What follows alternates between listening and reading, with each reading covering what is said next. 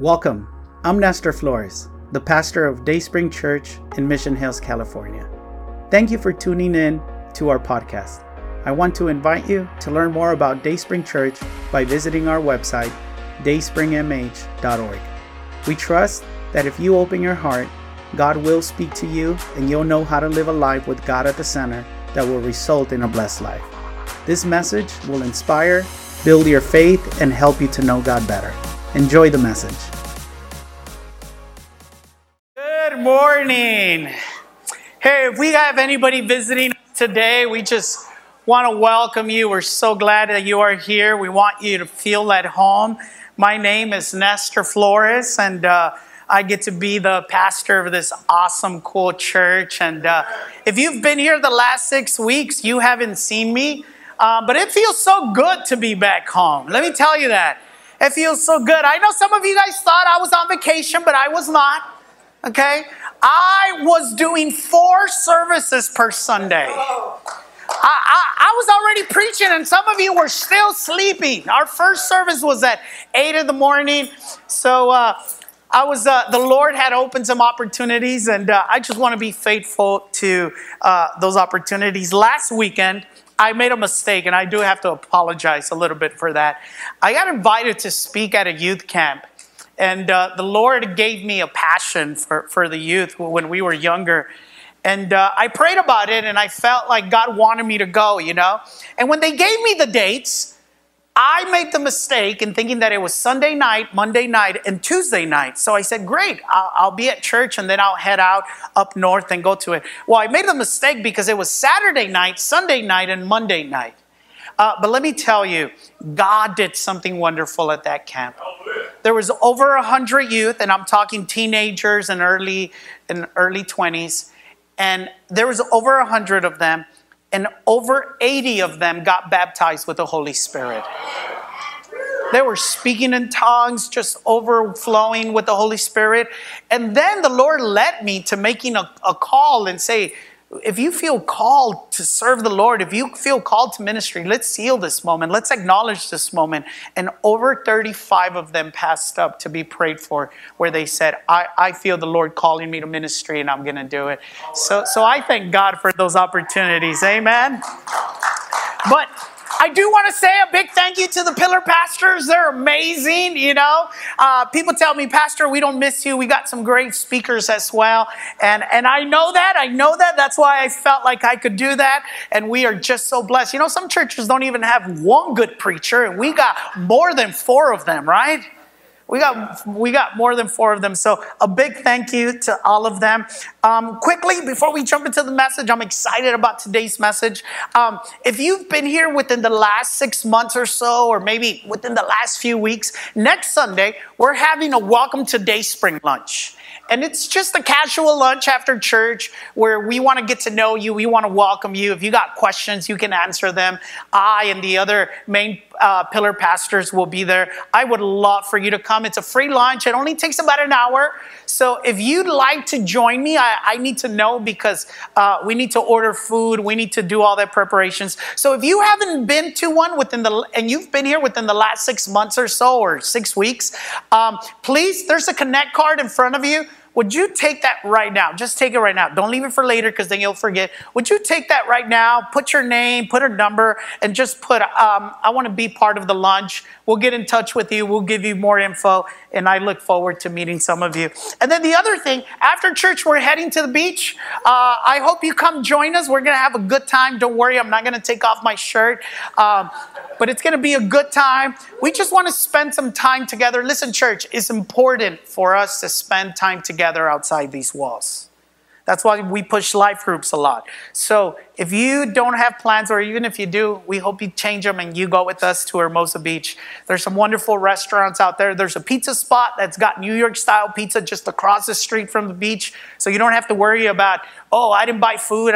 There's a liquor store in the pier. You can buy some sodas and Gatorade there. Sodas and Gatorade, okay? Sodas and Gatorade.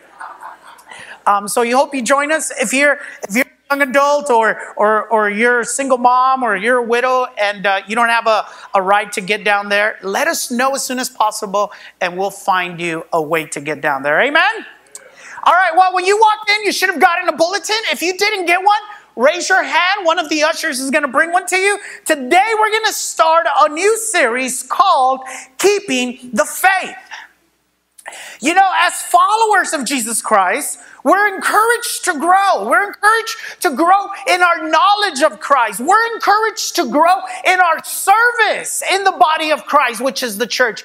But we're also encouraged to hold on to stand firm, and to keep the faith. Inside your bulletin, there's an outline. If you'll take it out, you can follow along with me. Look at what Hebrews 10:23 says. It says, let us hold fast to the profession of our faith. Check this out. Without what? Wavering. And then 1 Corinthians 16:13 says, stand firm in the faith. And perhaps one of the most famous verses, and I've contemplated that when I die, I want this verse to be written on my tombstone or in my I haven't decided what I want to do. But look at what Paul said at the end of his life. He said, I have kept the faith. Now, that's important. That's important because doesn't it feel like more than ever people are walking away from Jesus? Doesn't it feel like more than ever there's more people that once called themselves Christians, that once professed the faith, but now no longer do? We can all think of somebody, right? And it doesn't have to be, oh, that was like 10 years ago. No, I think we can all think about, hey, just before the pandemic maybe, I knew of so-and-so who was serving the Lord, who was walking with the Lord, and now they're not. They say they still believe, but they're not standing firm in their faith. Perhaps it's the young person that, because of his parents who were Christians, grew up in the church, but now as they are coming of age, they no longer want to hold on to the faith. Or maybe it's that couple that, because they were having problems, they came to Jesus, but now things are a little bit better, so they're drifting away from the Lord. Or maybe it's a friend who suffered a great loss, who suffered a tragic event in their life. And now they find it hard to believe. They find it hard to follow Jesus. In Christian circles, when somebody abandons the faith, we call it backsliding. The Bible calls it apostasy or falling away. And the scripture not only encourages us to stand strong in the faith, but it warns us that walking away is possible. Look at what 1 Timothy 4:11 says. It says, the Spirit clearly says that in the latter times, some will what? Abandon the faith. And then Matthew 24:10, this is what Jesus said. He said at that time, and that word that I highlighted there in your bulletin scares me. He says, at that time, many will turn away from the faith. So we got to ask the question, what would it cost somebody who professed faith in Jesus? What would it cost somebody who grew up in Jesus? What would it cost somebody who found hope and help in Jesus to walk away from Jesus? Well, we're going to look at 4 scenarios that I think, especially in our day, are the biggest threat to our faith. 4 times or 4 things that I've seen that have caused people to abandon and forsake the faith. But we're not just only going to identify them. More importantly, we're going to look at what we could do to make sure that that doesn't happen to us. Can I tell you something? I think one of the saddest things is going to be in eternity.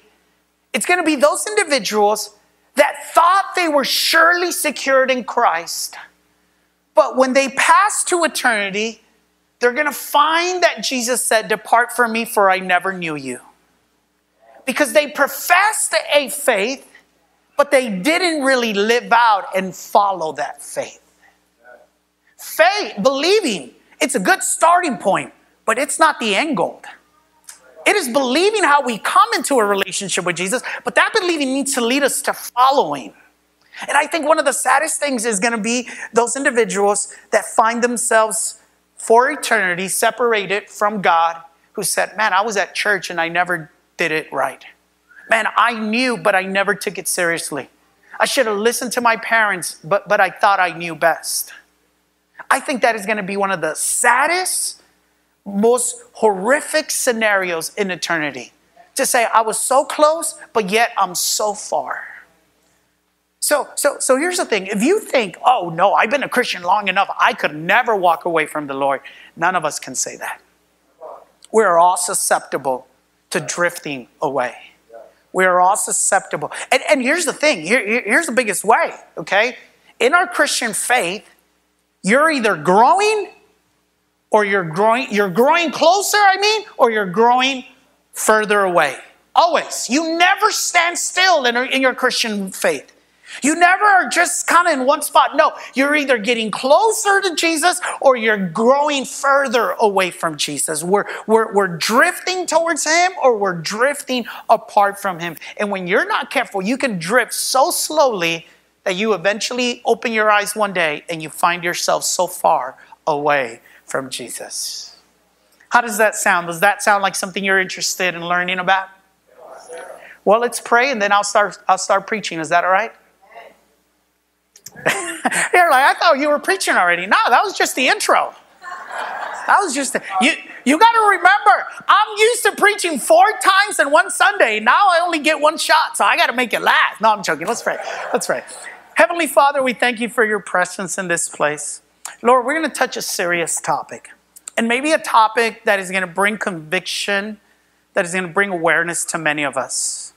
I pray that we would not hear the condemnation of the enemy that tells us how bad we are and how we'll never get it right. But I pray instead we hear the encouragement of the Holy Spirit, highlighting, emphasizing those things, but with open arms saying, come home, let me help you. I got this. Father, give us awareness. I pray especially for our teenagers, for our youth. Lord, I pray that today's topic would be one that, Father, the intrigues that gets them started to have conversations. And I pray you speak to all of us, but especially to those that are in universities, to those that are young. In Jesus' name we pray. Amen and amen. Well, the first scenario, the first reason that I want us to look at and why some individuals walk away from the faith, why they abandon the faith, is culture.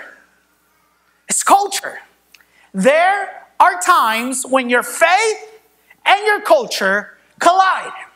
I thought of saying when faith and culture intersect, but they don't intersect. Not in our days. They collide, right? Your faith and your culture will eventually collide. And I have to tell you from the get-go that if your faith and your culture are not colliding, you may not be following Jesus. You may not believe this, especially the younger people, but those of you that are older, you remember a time when culture was not only influenced by the Christian faith, but it was determined by the Christian faith, right? That's why you hear older folks say, oh, we're a Christian nation, and all the young people say, but it doesn't feel very Christian. Because at one time, culture was not just influenced, it was determined by the Christian faith. Well, the truth is that as Christians, we're not the home team anymore in this nation. We are the visiting team. And it's a very hostile environment that we are in. The popular opinion, the guiding values, the practicing behaviors, they are colliding with our faith more and more every time. Right? Faith and culture collide on big as well as small issues. Pastor, what are some of those big issues where sometimes culture and faith collide? Well, what about the LGBTQ? What about abortion? What about politics? What about what marriage is and who can be married? Those are some of the big issues where culture and our faith collide. But there's also those not so big issues where our faith and our culture collide. Because the Bible calls us to be kind. Jesus calls us to honesty. He calls us to fairness. And you know, there is so much in our current culture that just doesn't square up to the way we were called by Jesus to think, believe, and live. So what do you do? What do you do when culture and faith collide? Well, before I tell you what you do, here's what you need to know. You need to know that as Christians, Jesus' power reaches enough to redeem culture. We are not just to condemn culture, and I think as Christians we are guilty of that. We're really good at condemning and suing and being bitter. The plan of our God is to redeem culture. We don't condemn culture. We definitely don't adapt to culture. We influence the culture. What do you do when your faith and your culture collide? Young people, listen to me. God wants to use you not to become like everybody else. God wants to use you not just to be a martyr. That may be necessary in some occasions, but most importantly, God wants to use you to influence your culture. Because the desire of God is to redeem our culture. So what do you do when your faith and your culture collide? Well, you definitely don't adapt to it. You don't condemn it, because that will lead you to abandoning your faith, but you influence it. Now you say, how do we do that, Pastor? How can we influence such a difficult and heavy and powerful culture? Well, I'm glad you asked. Because the Bible gives us the answer. And it gives us the answer in the story of Daniel. Daniel is going to show us what it looks like to be in a very dominant, in a very hostile, in a very aggressive, in a very difficult culture, but not adapt to it, not condemn it, but influence it. Are you ready? Look at what the scripture says in your outlines. Let's read Daniel 1-7. And it says the following. It says, during the third year of King Jehoiakim's reign in Judah, King Nebuchadnezzar of Babylon came to Jerusalem and besieged it. Now, I don't have time to go into the history of that. But last year, we did a whole 6-month series where we talk about the things that are happening here. But if you're interested why that happened, you can go back and listen to our series, or you can do a Bible study. But look at verse 2. The Lord gave him victory. God gave victory to the non-Christian king over the quote-unquote Christian king. He says the Lord gave him victory over King Jehoiakim of Judah and permitted him to take some of the sacred objects from the temple of God. So Nebuchadnezzar took them back to the land of Babylonia and placed them in the treasure house of his God. Then the king ordered Ashpenaz, his chief of staff, to bring to the palace some of the young men of Judah's royal family and other noble families who had been brought to Babylon as captives. Look at verse 4, ladies. Here's a good verse to help you find a good man.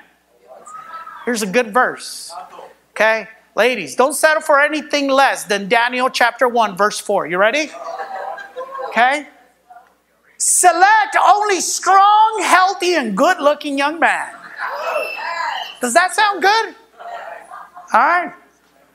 Select only strong, healthy, and good. So I would have fit in that role. They would have taken me. Amen? Select only strong, healthy, and good-looking men, he said. Make sure they are well-versed in every branch of learning, are gifted with knowledge and good judgment, and are suited to serve in the royal place. Now, look at this next verse. This is key. Train these young men in the language and literature of what? Okay, pay attention to what's going on here. Nebuchadnezzar, a Babylonian king, comes to Israel and he conquers the people. He takes over, and one of the things that he does, he says, I want you to take young men. And there were approximately 12 and 15 years old. And he says, basically what he says, I want you to brainwash them. I want you to teach them our literature, and I want you to teach them our language. I want you to brainwash them. I want them to forget their culture and embrace the Babylonian culture. I want them to forget their God and start worshiping our God. That's what's going on here. Okay? Look at verse 5. Look at how he does that. The king assigned them a daily ration of food and wine from his own kitchen. In other words, he gave them access to how the king lived. Why? Because if they got to enjoy those good things, then they would embrace all the other things that came along with it. Acceptance, young people, not just young people, but church. Acceptance has great power. And sometimes we forsake the faith. We ignore our godly values just to be accepted. They were to be trained for 3 years. Anybody else remember who trained 12 men for 3 years? Not a coincidence, right? They were to be trained for 3 years, and then they would enter the royal service. Daniel, Hananiah, Mishael, and Azariah were 4 of the young men chosen, all from the tribe of what? Judah. Oh man, I wish I had time to go into what it meant to come from the tribe of Judah. But here's what you need to know. Their names are mentioned because that is important because of the verse that we're about to read. In the Hebrew culture, names were an expression of their faith in God. Names had a prophetic connotation to them. They were not given because, oh, that name sounds kind of cute. That name sounds kind of cool. Well, I kind of like the letter K, so all my kids are... No. In the Hebrew culture, names were given as a reflection of the parents' faith and as a prophetic word over the children. Okay? So the name Daniel... Hananiah, Mishael, and Azariah were names connected to their faith. But look at what verse 7 says. The chief of staff renamed them with these what? Babylonian names. Okay? You got to be careful because culture still does that. They rename things. And they call bad good and good bad. Oh, it's not sin, it's cohabitation. Oh, it's not murder, it's fill in the blank. Look at what he says. The chief of staff renamed them with these Babylonian names. Daniel was called Belteshazzar. Hananiah was called Shadrach. Mishael was called Meshach. And Azariah was called Abednego. Here's an interesting story, right? 3 young men with faith who are thrown into an aggressive culture. What do? What do you do when your faith and your culture collide? Well, Daniel's going to show us. Let's take a look. The first thing that Daniel did that you need to do if you want to keep your faith when it collides with culture is you got to decide ahead where you will stand. The first thing you got to do is decide ahead of time where you will stand. Look at what verse 8 of that first chapter says. It says, but Daniel was determined. How did Daniel respond? Well, here's how he responded. He was determined not to defile himself by eating the food and wine given to them by the king. Now this is so awesome. Parents, listen to me. Here's a 14-year-old boy who knows that eating such food violates his faith. The first thing you got to know, parents, is that Daniel's parents had discipled him to know God's ways. If Daniel had not been discipled by his parents, he would not have known that such food was prohibited to him. Young people, you got to know that at a young age, you can still choose to honor God. Daniel, let's say he was 14 years old. He knew that this food had been offered to idols. He knew that this food prohibited the religious laws of his time. And the Bible says that Daniel chose ahead of time to honor God. That he chose ahead of time to not defile himself, to not adapt to culture. Now, here's what you got to know. You got to listen to this. You might want to tweet this, okay? Daniel made that choice before he smelled the food. Thank you, Leslie. Daniel made that choice before he smelled the food. Before he saw the food, before he got a whiff of the food, he said, I am not going to defile myself. You have to make that stand before the temptation comes. It is before you meet that cute coworker that you need to decide ahead of time, I will not be unfaithful to my spouse. It is before you start dating that you need to take the stand and say, not only will I not date non-Christians, but I am not going to live together before we get married. It is before you get your first job, before you get your first credit card, that you make the stand and you say, I am not going to get in debt like everybody else does. I am going to live on a budget and I'm going to honor God with my money. You need to take a stand ahead of the temptation. You got to choose. Daniel chose to honor God's commandments. Now, young people, not just young people, but I'm especially thinking a lot about our younger generations in this series, but it applies to us adults. What do you do? What do you do when you come to a commandment of God that contradicts what you believe or what you think? What do you do when God says it's A, but you think it's B? What do? You change your opinion. Because God knows best. That's right. We don't shape Scripture to our lifestyles. We shape our lifestyle to Scripture. Yeah. If you say, but we've always kind of believed like this, but God says otherwise, you got to believe that God knows best. And you got to let God's word trump your opinion. And young people, listen to me. A lot of it is like, well, everybody else thinks like that. Well, you're really smart kids. All you have to do is look at history where plenty of times popular opinion was wrong. At one time, there was a popular opinion that later on was discovered to be wrong. Hitler is one of the most clear known examples. Now, we look back at Hitler and we say, no, that was wrong. Is it possible that a lot of the popular opinion that culture is taking that contradicts God's word is wrong? I believe it is. Now, I'll give you a secret. You want to know a secret?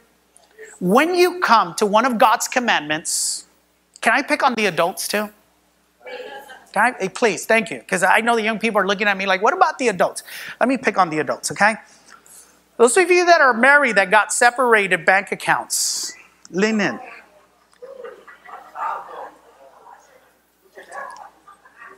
Oh, it got quiet now. Oh, Jesus. Jesus said something about a house divided will not stand. Right? So let's suppose me and Lorena, we each got our bank account. You pay your bills, I pay mine. When we go out to eat, you pay this time, I pay next time. Well, Jesus said that a divided house will not stand. So let's suppose that I'm a Christian, I'm a growing Christian, and I become aware that God wants us to be one and to not allow nothing to separate what God has joined together.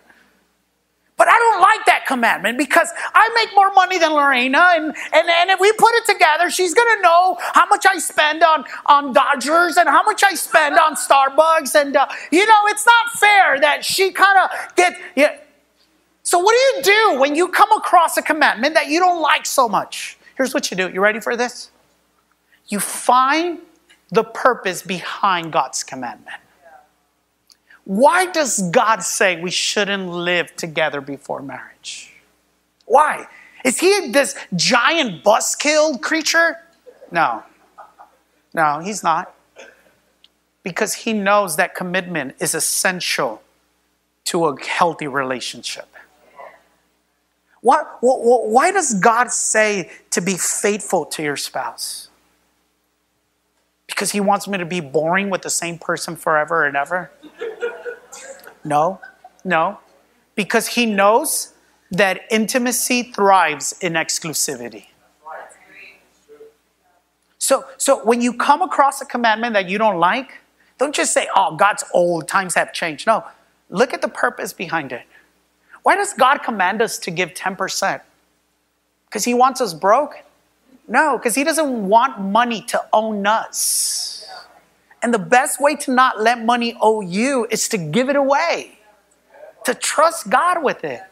So the first thing that Daniel did to not condemn the culture, to not adapt to the culture, but to influence it, is that he decided ahead of time where he was going to stand.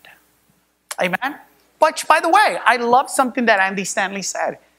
He said, where you stand is influenced by where you sit. So the people you hang out with will have a great influence at where you stand. You want to change your stance? Change who you sit with. Amen? Number two. When faith and culture collide, here's another big one. You got to make room for God's grace. The first thing is you take a stand ahead of time. But second, you got to make room for God's grace. And you got to make room for God's grace in two areas. Please pay attention to this. Write them down somewhere, okay? The first area we need God's grace in. You ready for this? And if you're not a Christian, don't worry about this. This is not for you. But if you're a Christian, you got to write this down. We need God's grace in our character. Condemning our culture will not allow us to influence our culture. Can you imagine if Daniel had said, you know what, you bunch of heathens? You and that wine and all that food can go to hell. I'm not gonna. Daniel would have been a martyr. They would have killed him. And there would have been some honor in that, you know. But you know what's greater than being a martyr? Influencing it. And a lot of times, we're just angry. You Google Christians are, on Google, put Christians are what? And you're going to get a bunch of negative things. Angry, judgmental, bitter. We need to be graceful in our character. There is a time for the law to get involved, but you can't go, oh, well, we'll see what the law, I'm going to sue you. We need grace in our character. Can I put it in a different way? Can I put it in a New Testament way? We need the fruit of the Spirit in us. To be kind, loving, patient, good, with self-control. So we need it in our character. But you know where we also need God's grace? In our circumstances. We need to make room for God's grace in our circumstances. Now, listen to me. Grace, God's grace, is like a coin with two sides. The first side is the bad stuff that you don't get because God is good. But on the other side of grace is the good stuff that you need, that you don't deserve, that God chooses to give to you. And when it comes to our faith and our culture and those hostile, difficult circumstances, we need God. We need to make room for God's grace in our circumstance. How did Daniel do this? Well, Daniel made room. Look at what the second part of verse 8 says. After he said, I'm not going to defile myself, look at what he did. He asked. He didn't demand. He didn't sue. He didn't go to HR. He asked the chief of staff for permission not to eat these unacceptable foods. He was graceful. He made room for God. He said, I want to honor God, and I got to believe that God is going to move in my situation. Now, if you know the story, you know the answer Daniel got to that request, right? What did the guy say? Nope. He said, no. Because if this goes wrong, that's my head. Nope, we're not doing this. What did Daniel do? He made even more room for God's grace. Look at what he did. Look at what verse 12 and 13 says. He told the chief of staff, he said, please test us for 10 days on a diet of vegetables and water, Daniel said. At the end of the 10 days, see how we look compared to the other young men who are eating the king's food. Then make your decision in light of what you see. He made room for God to move. He said, okay, you don't want to commit all the way? Just, what about 10 days? Could you do 10 days? He believed that God was going to move on his behalf. He was graceful, not just as in his attitude, but he was graceful in making room in his situation, not for the lawyer to act, not for social media to lash back, but for God to move so that he could influence the culture. How did God respond? Well, look at what happened in verse 14 and 15. The attendant agreed to Daniel's suggestion and tested them for 10 days. At the end of 10 days, Daniel and his three friends looked healthier and better nourished than the young men who had been eating the food assigned by the king. So after that, the attendant fed them only vegetables instead of the food and the wine provided for the others. Hey, what happens if at work your co-workers are being dishonest and their dishonesty is leading to bigger amounts of compensation, to bigger gains? And perhaps maybe even your supervisor tells you that you need to do what they're doing. But at the same time, the Holy Spirit says, no, you're different. You're salt and light of this world. What do? Do you report them to the Better Business Bureau? No, you make room for God's grace in your character, but also in your situation. What do you do when all your friends are cheating? They found the website to the answers for the test.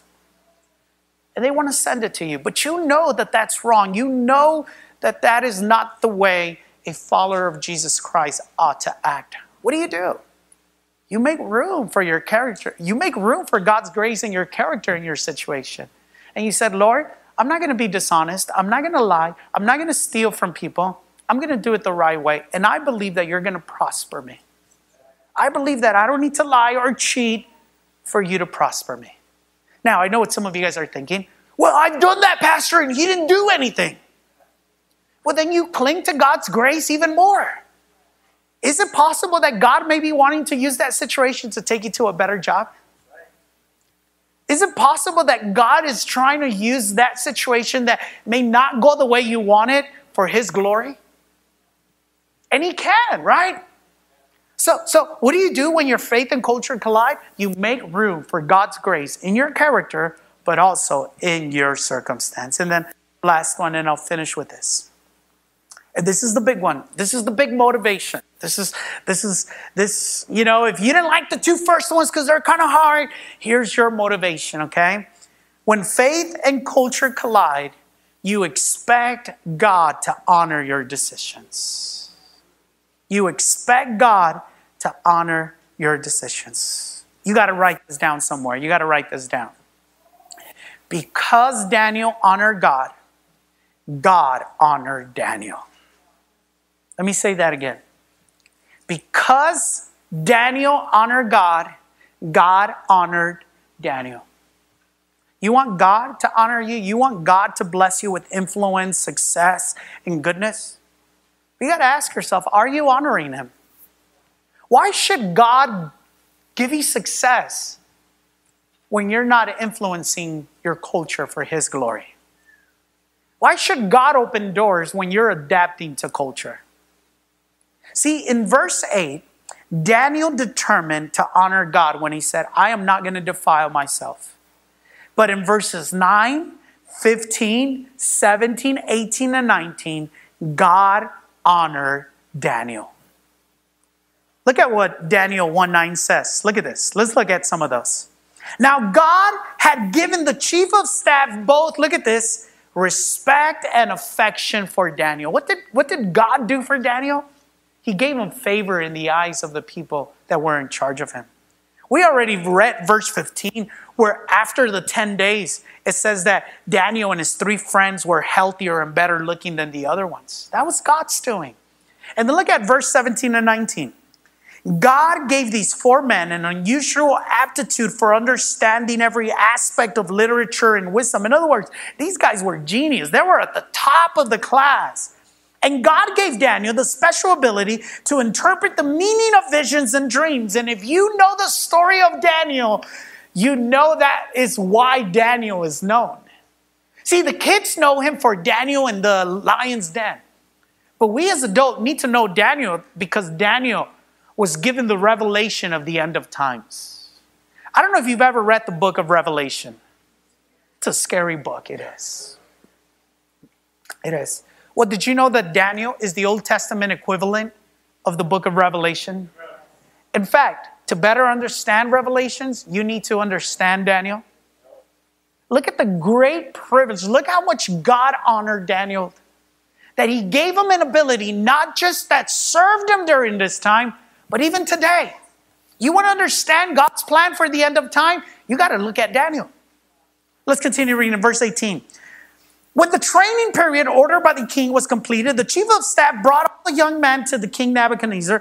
The king talked with them, and no one impressed them as much as Daniel, Hananiah, Mishael, and Azariah. So they entered the royal service.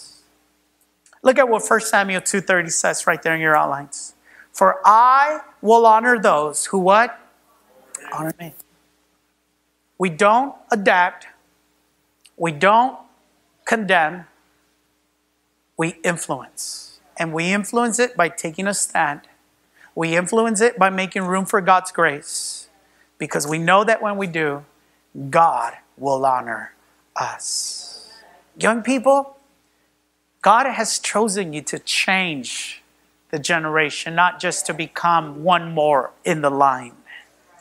And God allowed you and God brought you to grow up in this wonderful, powerful faith. Not so that you can abandon it, but so that it can be the catapult that launches you to making a difference. Now, let me end with this. Look at what verse 21, last verse of chapter 1 of Daniel. Look at what it says. Daniel remained in the royal service, so he remained in the king's palace until the first year of the reign of King Cyrus. Anybody remember what king brought Daniel to Babylon? It was King Nebuchadnezzar, not the same king. Listen to me. From Daniel chapter 1 to Daniel chapter 1 verse 21, there's 70 years. You know what that means? Daniel outlived King Nebuchadnezzar. Daniel outlived so many other kings. Because he didn't abandon his faith, because he didn't adapt to the culture, God gave him influence for 70 years. 70 years kings change, but Daniel remained in the king's court as God's influencer to that culture. If you don't abandon your faith, not only will God grant you eternal life, but God will grant you influence and longevity here on this earth. Amen. We hope you enjoyed this message. But before you go, we want to extend an invitation to start a personal relationship with Jesus and declare him your God. No one loves you like Jesus, and no one will impact your life for good like Jesus will. Would you make the following prayer your prayer? Heavenly Father, I repent of my wrongdoing. I open my heart and I want to have a personal relationship with you. I trust that Jesus died so I could be forgiven, but he didn't stay dead. He rose back to life so I could have eternal life. From today on, I will follow you, transform my life through your truth and love. In Jesus' name, amen. Congratulations. If you made that prayer, God lives in you and now you have a new life in him. Connect to a church so your faith and love for God can continue to grow. We believe that you can find a loving and encouraging community in Dayspring Church. Come visit us. You belong here. We would love to meet you.